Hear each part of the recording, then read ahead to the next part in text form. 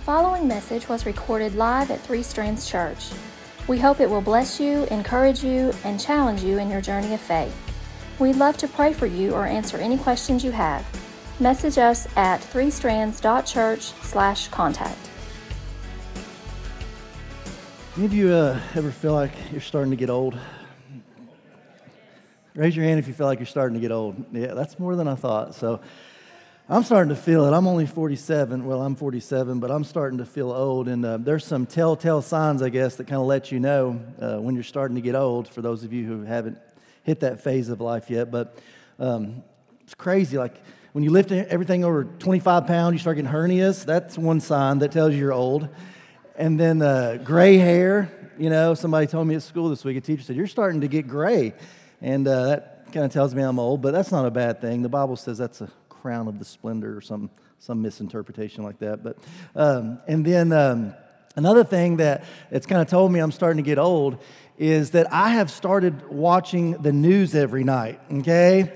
How many of you, be honest, watch the news every night? See? It's just a few of us. Just a few of us old people.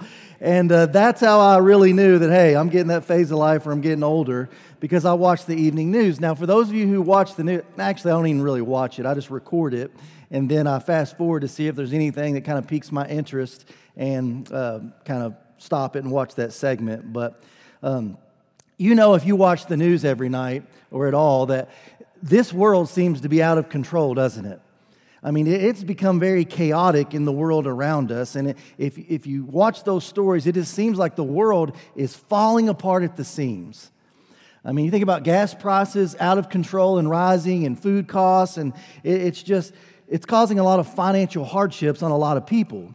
And many feel like our nation, not only that, but it's like morally imploding. It's destroying itself from the inside out. There are wars and rumors of wars, as the Bible says will happen during the end times. And many people are troubled in their hearts. And you know what? It may not all be true, what we see on the news. I get that. It may just be the way that we feel. And I get that feelings were designed by God to follow and not to lead us. But it feels like everything that was nailed down is coming loose, doesn't it? That's what it feels like. The foundations are shaken. And if there is one thing that you and I know for certain, it's that we are certainly living in uncertain times. Would you agree with that? So during this series, we're going to look at 2 Corinthians, 3 chapters 3 through 5, and we're going to pray that God will teach us how to be confident in uncertain times. And we're calling this series Uncertain Confidence, because even though there's so much uncertainty in our world right now, we can be confident that God is still sovereign, that He's still in control, and as a result of that, we can still put our trust in Him. All right? So these 3 chapters remind us that when the world seems just to be crumbling down all around us, that we have a solid rock, a solid foundation that we can build our lives on in Jesus Christ. So 2 Corinthians 3, today we're going to look at verses 1 through 18, and they teach us to be humble, to put our trust in God. And in doing so, when we dig into these scriptures, we're going to see in this passage that why we as Christians, we can have confidence in the uncertain times in which we're living in. And so I'm going to give you 3 take-home lessons this morning, 3 things that if you don't remember anything else, hopefully you'll walk out the door and remember these 3 things from these scriptures. And the first one is this: our confidence comes from trusting Jesus, not ourselves, for daily strength. All right, our confidence comes from trusting Jesus, not ourselves, for daily strength. Let's look at it in verse 1 of 2 Corinthians chapter 3. Paul says this: are we beginning to praise ourselves again? Are we like others who need to bring you letters of recommendation, or who ask you to write such letters on their behalf? Surely not. The only letter of recommendation we need is you yourselves. Your lives are a letter written in our hearts. Everyone can read it and recognize our good work among you. Clearly, you are a letter from Christ, showing the result of our ministry among you. This letter is written not with pen and ink, but with the Spirit of the living God. It's carved not on tablets of stone, but on human hearts. So in the first century, travelers carried letters of recommendation from famous people to give them instant credibility. They didn't have like credit cards and driver's licenses or background checks back then, so they would carry these letters to create trust with people. Paul is saying here in these first few verses, listen, I don't need other people's endorsement to prove to you that I represent Jesus, is what he's saying. Your conversion is all the evidence that I need. He said, my letter of recommendation is your relationship with the Lord. Now, I don't know if you're aware of this or not, but neither Dave or I are ordained by men, that is. And he was at one point in a Baptist church, made me a licensed minister back in the day for tax purposes several years ago. But we don't put a lot of stock in that. We believe that God wants us to shepherd this church and to preach the good news, the gospel. Now, I'm not saying it's wrong for pastors to be ordained, but to those of you who know us, you understand that we just don't put a lot of stock in titles. That doesn't mean a whole lot to us. We either have credibility with you or we don't. Some of you have heard us preach and walked alongside of us for over a decade now. And so you know, we either have credibility with you or we don't. You don't judge us based on an ordination certificate. Paul said, I don't need a letter of endorsement from someone else to show you that I'm a minister of Jesus. He says, your changed lives are proof that God has been at work. I was talking with somebody after church last Sunday who hadn't been here since year one of our church, when we were meeting in that little room on the side there. And he came last week, 12 years later, and saw what was going on now. And he said, it's obvious that what God has done and is doing here at this church. And I agree with him. Look at verse 4. Paul says, we're confident of all this because of our great trust in God through Christ. It's not that we think we're qualified to do anything on our own. No, he says our qualification comes from God. You see, Paul's confidence wasn't in other people's endorsements or even in himself. His confidence was in God and what God could do. And you see, the world teaches you and I that confidence, we need to trust in ourselves. We hear a lot nowadays about building up our self-esteem, right? Just believe in yourself. Trust your gut. I mean, you can do anything you want if you just set your mind to it, right? No mountain is too big if you just believe in yourself.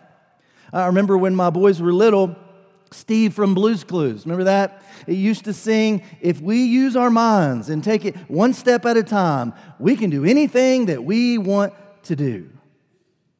Now, it is true that we want our children to have reasonable self-confidence. We want them to dream and to believe in their potential. But listen, to tell them they can do anything they want, if they'll just put their heart and minds into it, that's just simply not true. I mean, it's not. If Oscar Tshiebwe, right, that 6'9", 255-pound forward for the UK basketball team, if his mother had told him that he could be a horse jockey someday and ride the winning horse for the Kentucky Derby one day, right? Or if this year's Kentucky Derby winner, Rich Strike's jockey, his name's Sonny Leone, if his mom had told him that he would become the leading NCAA rebounder in the nation, that wouldn't have been true. Okay? You can believe in yourself all you want to, not happening. Now, counter that with telling our children, you can be anything that God wants you to be. That's very different. There are some things we simply can't do on our own, regardless of how much that you and I believe in ourselves. When our health takes a turn for the worse, when an older child rebels, when your spouse has an affair, when the stock market crashes, when you lose your job, when a miscarriage happens, all the self-confidence in the world, guys, it won't be enough. It won't. Our source of strength better be in something, in someone more than ourselves. You see, as Christians, we can be confident when we feel uncertain because our trust is in Jesus for everyday strength. Look at Psalm 27, verse 1. It says, "The Lord is my light and my salvation. So why should I be afraid?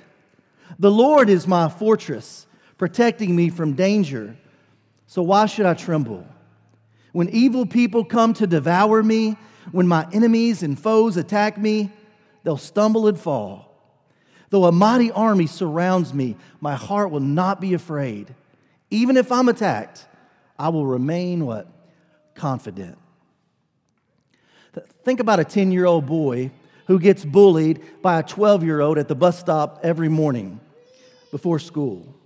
He's scared every day just to go to school. But then one day, his 200-pound dad decides to walk with him to the bus stop. There's no fear now, right? No fear anymore because his father is by his side.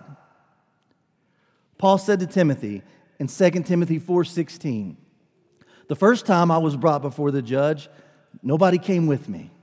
Everyone abandoned me. But the Lord walked with me to the bus stop," right? "The Lord stood by me and gave me strength so that I might preach the good news in its entirety. And He rescued me from certain death. Yes, and the Lord will deliver me from every evil attack and will bring me safely into His heavenly kingdom. All glory to God forever and ever." Guys, to trust in Jesus and not in ourselves, that requires humility. We've got to swallow our pride and admit that we can't do it. We can't do anything alone apart from God. You know, the Christian life has so many upside down, inside out, backward ways of living, doesn't it? You know, you got to die to live. We give to receive. We lose ourselves to find ourselves. We surrender to experience victory. And here's another one. We humble ourselves to be exalted. We admit our inadequacy to be confident. It seems backwards, doesn't it? But it's true. And it requires humility to admit that we don't always have it all together. We can't always solve everything that life throws at us. And so we beg God, "Lord, I can't deal with this stress today. I need you." And when we humbly confess that we can't do it alone, and we put our trust in Him, He comes alongside of us, fighting our battles and enabling us with His Holy Spirit. Paul wrote in a familiar verse in Philippians 4:13, he said, "For I can do everything on my own." No, he says, "I can do it through Christ who gives me strength." Listen, guys, Christians are just simply people who humbly depend on God for daily strength. But there's something else in verse 6 that we need to see, and that's this. Our confidence comes from relying on grace, not on law, for salvation. It comes from relying on grace, not on law, for salvation. Look at it in verse 6. He says, "He has enabled us to be ministers of His new covenant. This is a covenant not of written laws, but of the Spirit." The old covenant, well, that ends in death. But under the new covenant, the Spirit gives life.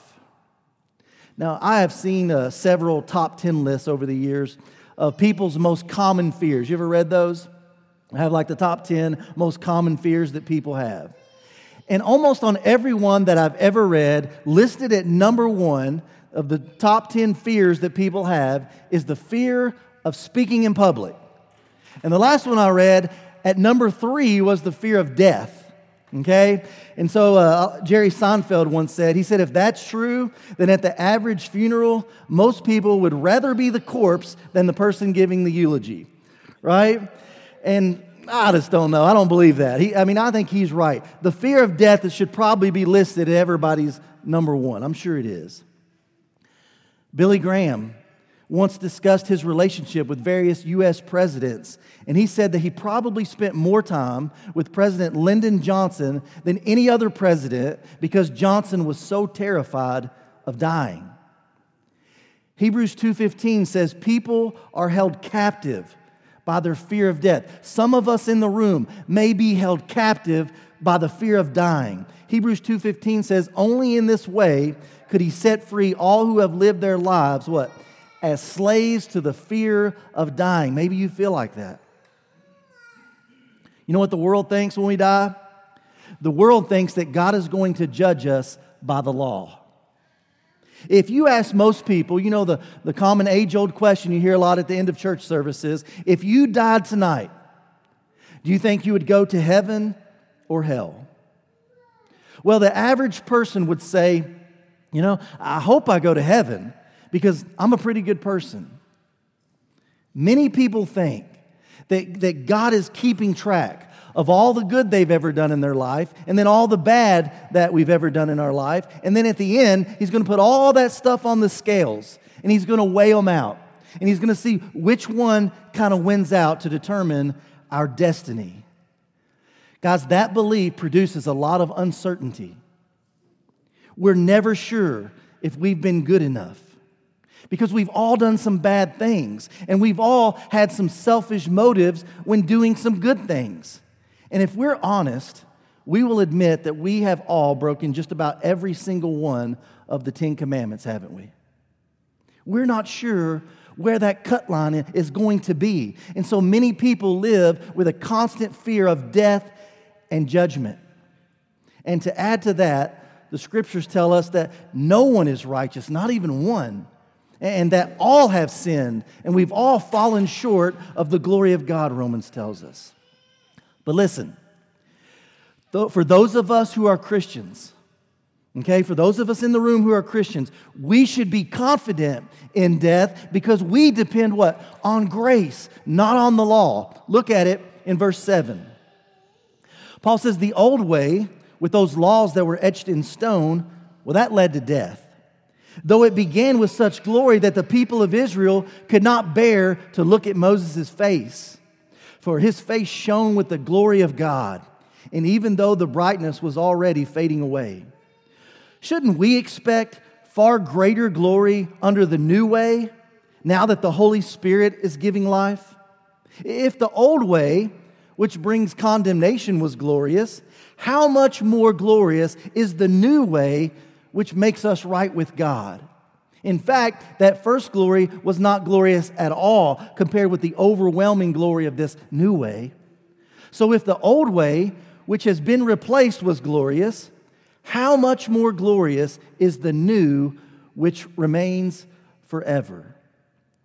You see, guys, the old covenant was received by Moses on Mount Sinai, but the new covenant was delivered by Jesus on Mount Calvary. The old covenant brought with it this fading glory. That word means like honor, great beauty. And Moses' glory had faded with time. But the new covenant brought an increasing glory. The glory of Jesus increases with time. That old covenant demanded perfection, down to the letter of the law. But the new covenant is based on the perfection of Jesus. That old covenant brought condemnation and death. Nobody could keep it, right? The new covenant, it brings forgiveness and righteousness. That old covenant, it depended on our works. The new covenant, listen, depends solely on God's grace. That's good news.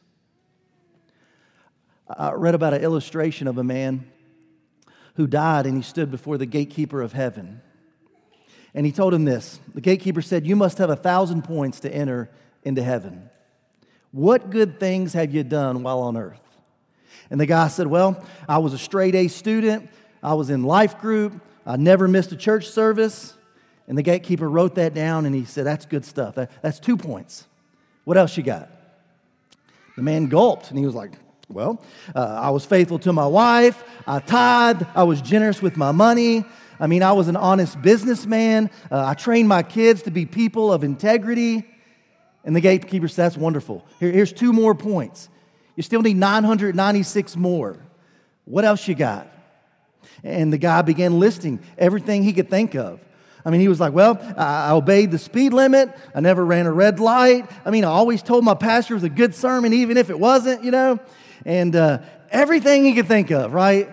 And the gatekeeper said, 2 more points. You still need 994 more. And in desperation, the man said, I'll just be honest.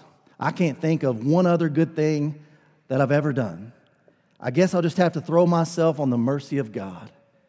And the gatekeeper said, excellent. That's worth 994 points. Come on in.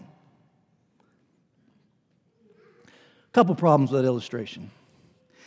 The one is, of course, as far as salvation is concerned, our good works get 0 points. Our righteousness is like filthy rags, the Bible says. No one does good, not even one. So there's that problem. But another problem with it is that, listen, we cannot wait until we die to throw ourselves on the mercy of God. Guys, listen, we have to do that now. And when we do, when you throw yourself on the mercy of God, okay, He saves us by His grace only. It's Jesus plus nothing. It's not the good things that you and I have done. You don't have to take my word for it. Take God's. Ephesians 2:8, it says this. God saved you by His grace when you believed. You can't take credit for it. It's a free gift from God. Salvation's not a reward for the good things that we have done, so none of us can boast about it. Guys, it's not about your good works. It's about God's grace. Let's say that you were in an accident in another state, far away. And let's say that there was a person from our church who had access to a medical plane and offered to go pick you up and fly you back home so you could recuperate here. And on the way home, you begin to feel like a moocher. And so you ask to pay for the plane ride. You say, how much is it? I want to pay. I don't want to feel like a moocher. And the owner of the plane tells you, says, listen, don't worry about it. It's a gift. It's free. Just accept it. And you keep on persisting that you would like to pay until the owner finally looks at you and says, listen, you can't afford it, okay? You just can't afford it. And once you find out the price, you realize you couldn't afford it, okay? Well, listen, we can't afford to pay for our sin either. It costs too much. We cannot earn our salvation, but it was paid for already by Jesus, the only one who was qualified to bring healing. The truth is, you and I, we are spiritual moochers. We are. All we can do is live our lives with thankfulness in our hearts, with gratefulness in our actions for what He has already done for us. That's it. 2 Corinthians 3:12 says, since this new way of life gives us such confidence, we can be very bold. I want to pull out one more truth from these verses today, and that's this. Our confidence comes from focusing on our character, not our reputation for contentment. It comes from focusing on our character, not our reputation for contentment, for personal fulfillment. And Paul uses Moses here as the example. Look at verse 13. He says, we're not like Moses, who put a veil over his face so the people of Israel would not see the glory, even though it was destined to fade away. You know, when Moses came down from Mount Sinai, his face was shining because of his close encounter with God. And he covered his face so they couldn't look at him without having to squint. His face radiated with God's brilliance. Imagine being in the presence of God. But Moses realized that the glory would eventually leave. And so what did he do? He kept the veil on his face, okay, for a little while longer so the people wouldn't realize that the glow was fading away. I mean, who wants to follow a diminishing leader, right? A leader with diminishing glory.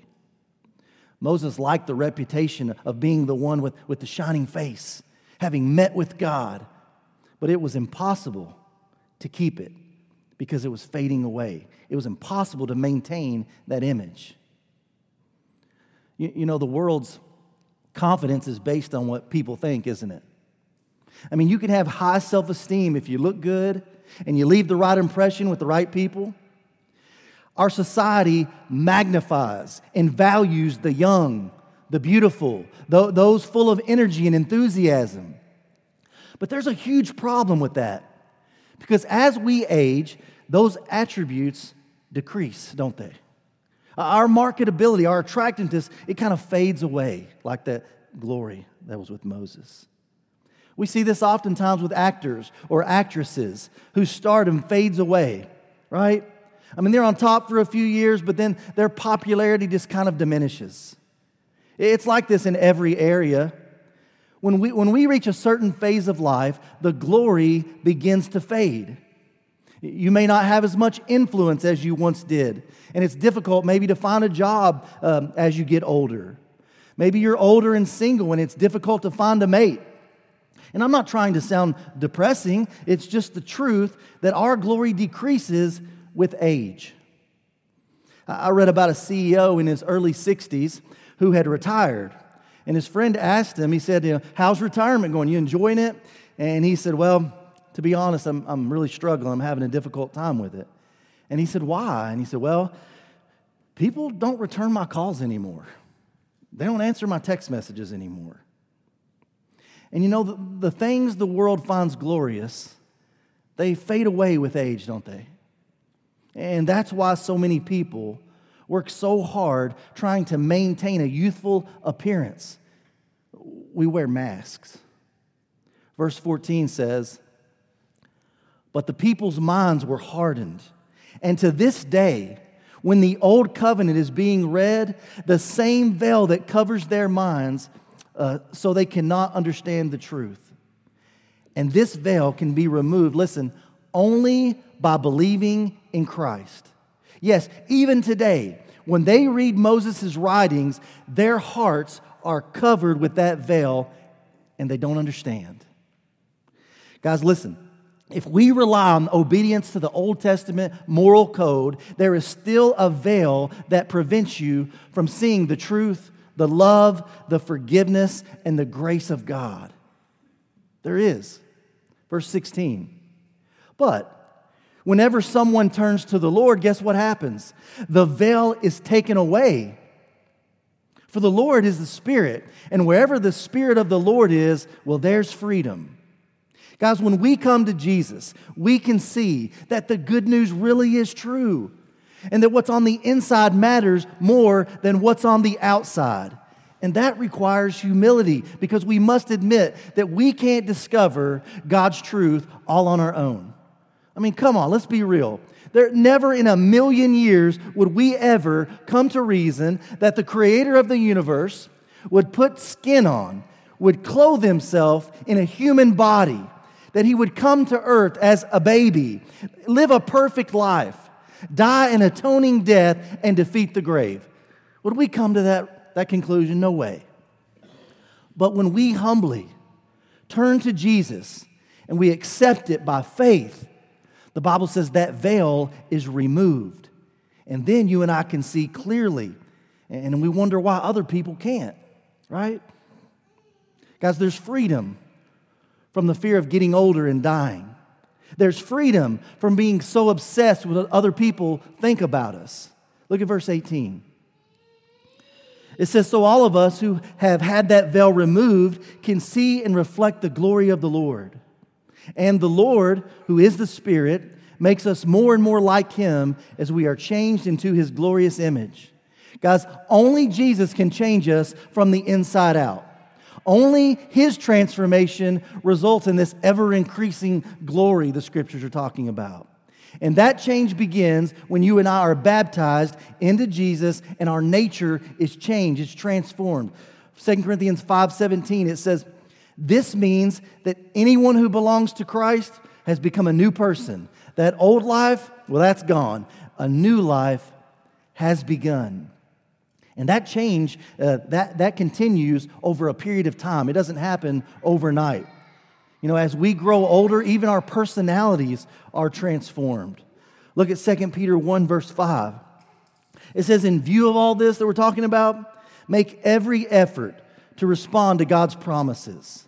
Supplement your faith with a generous provision of moral excellence, and moral excellence with knowledge, and knowledge with self-control, and self-control with patient endurance, and patient endurance with godliness, and godliness with brotherly affection, and brotherly affection with love for everyone. The more you grow like this, the more productive and useful you will be in your knowledge of our Lord Jesus Christ.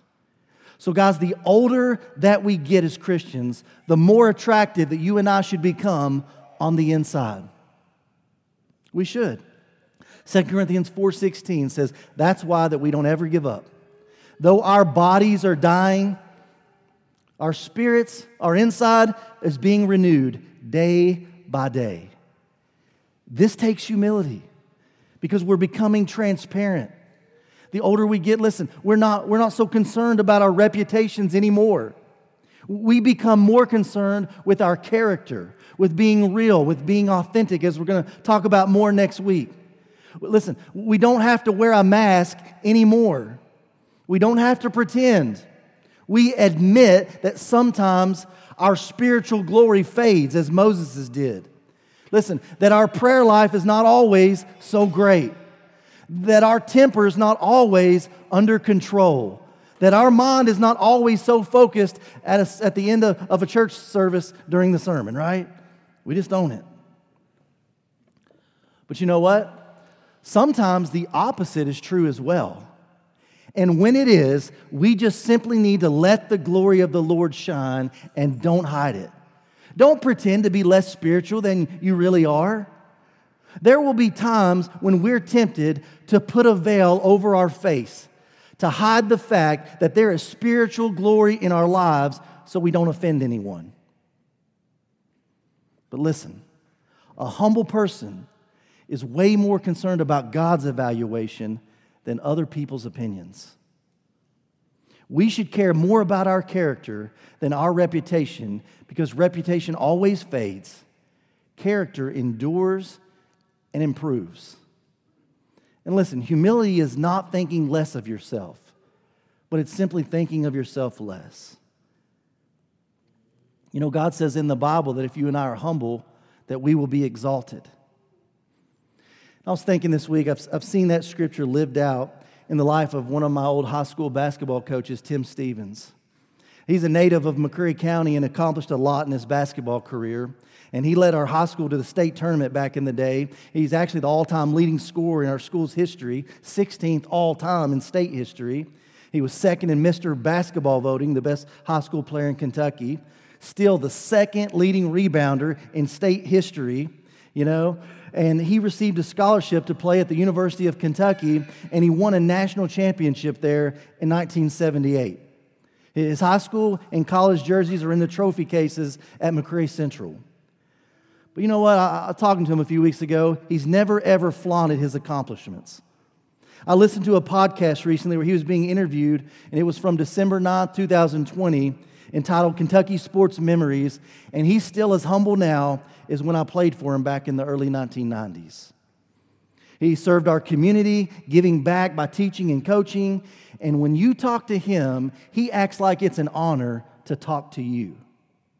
He's got a wonderful family who he loves dearly and is proud of, but he never tries to use his influence for their personal gain. He has a strong faith in God, but isn't obnoxious about it. He lets his light shine through the life that he has lived. You could find him in church, I'm sure, this morning. But he shuns the spotlight.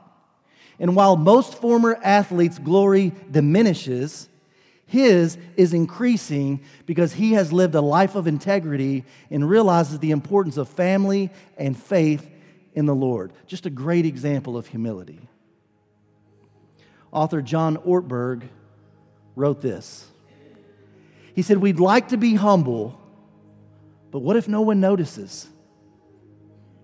We'd like to be humble, but what if nobody notices?" Jesus summed it up in John 15:5 when he said this. He said, "I am the vine, you are the branches. If a man remains in me, he will bear much fruit." But listen, my favorite verse in the Bible, he says this, "Apart from me, you can't do anything. You can do nothing apart from me." Guys, the more we humble ourselves, the more confident we'll become. Because one, we've learned this morning that our strength for the stress of everyday life, it's not in ourselves, but it's in Jesus. He never fails. The second thing, our hope for life after death, it's not in good works, but it's in God's grace. That's dependable. And the last thing, our self-satisfaction is not found in our reputation, which fades, but in our character that deepens with the passing of time. 2 Corinthians 3:12.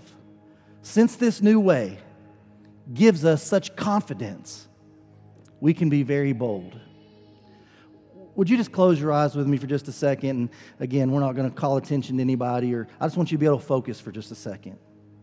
Not trying to embarrass you, not going to ask you to raise your hand or anything, but just focus. If you don't yet know Jesus as your personal Lord and Savior, I encourage you today to humble yourself and be very bold, as that scripture says. Would you just admit to Him?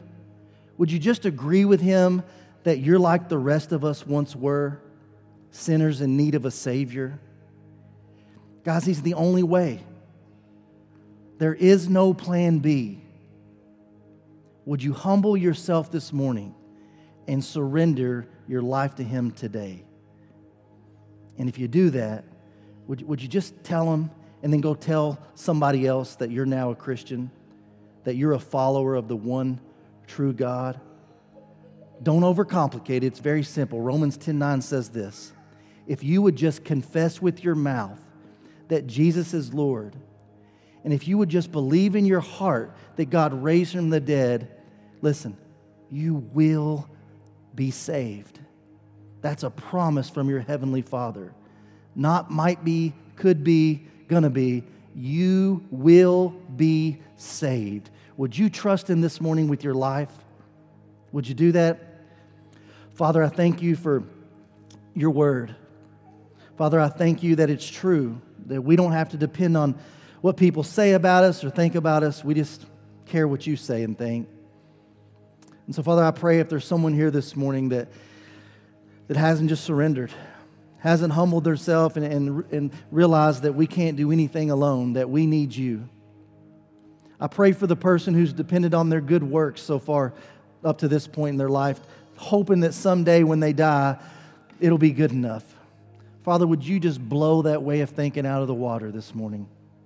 Would You help them to admit and realize that we can't do a thing without You, that it all depends on Your grace and not our good works? Would You just save somebody here this morning? And Father, once they've made that commitment, would You just give them the courage and the strength to go tell somebody that, hey, I'm in. I'm a follower of the one true God, and I'll go wherever He leads me.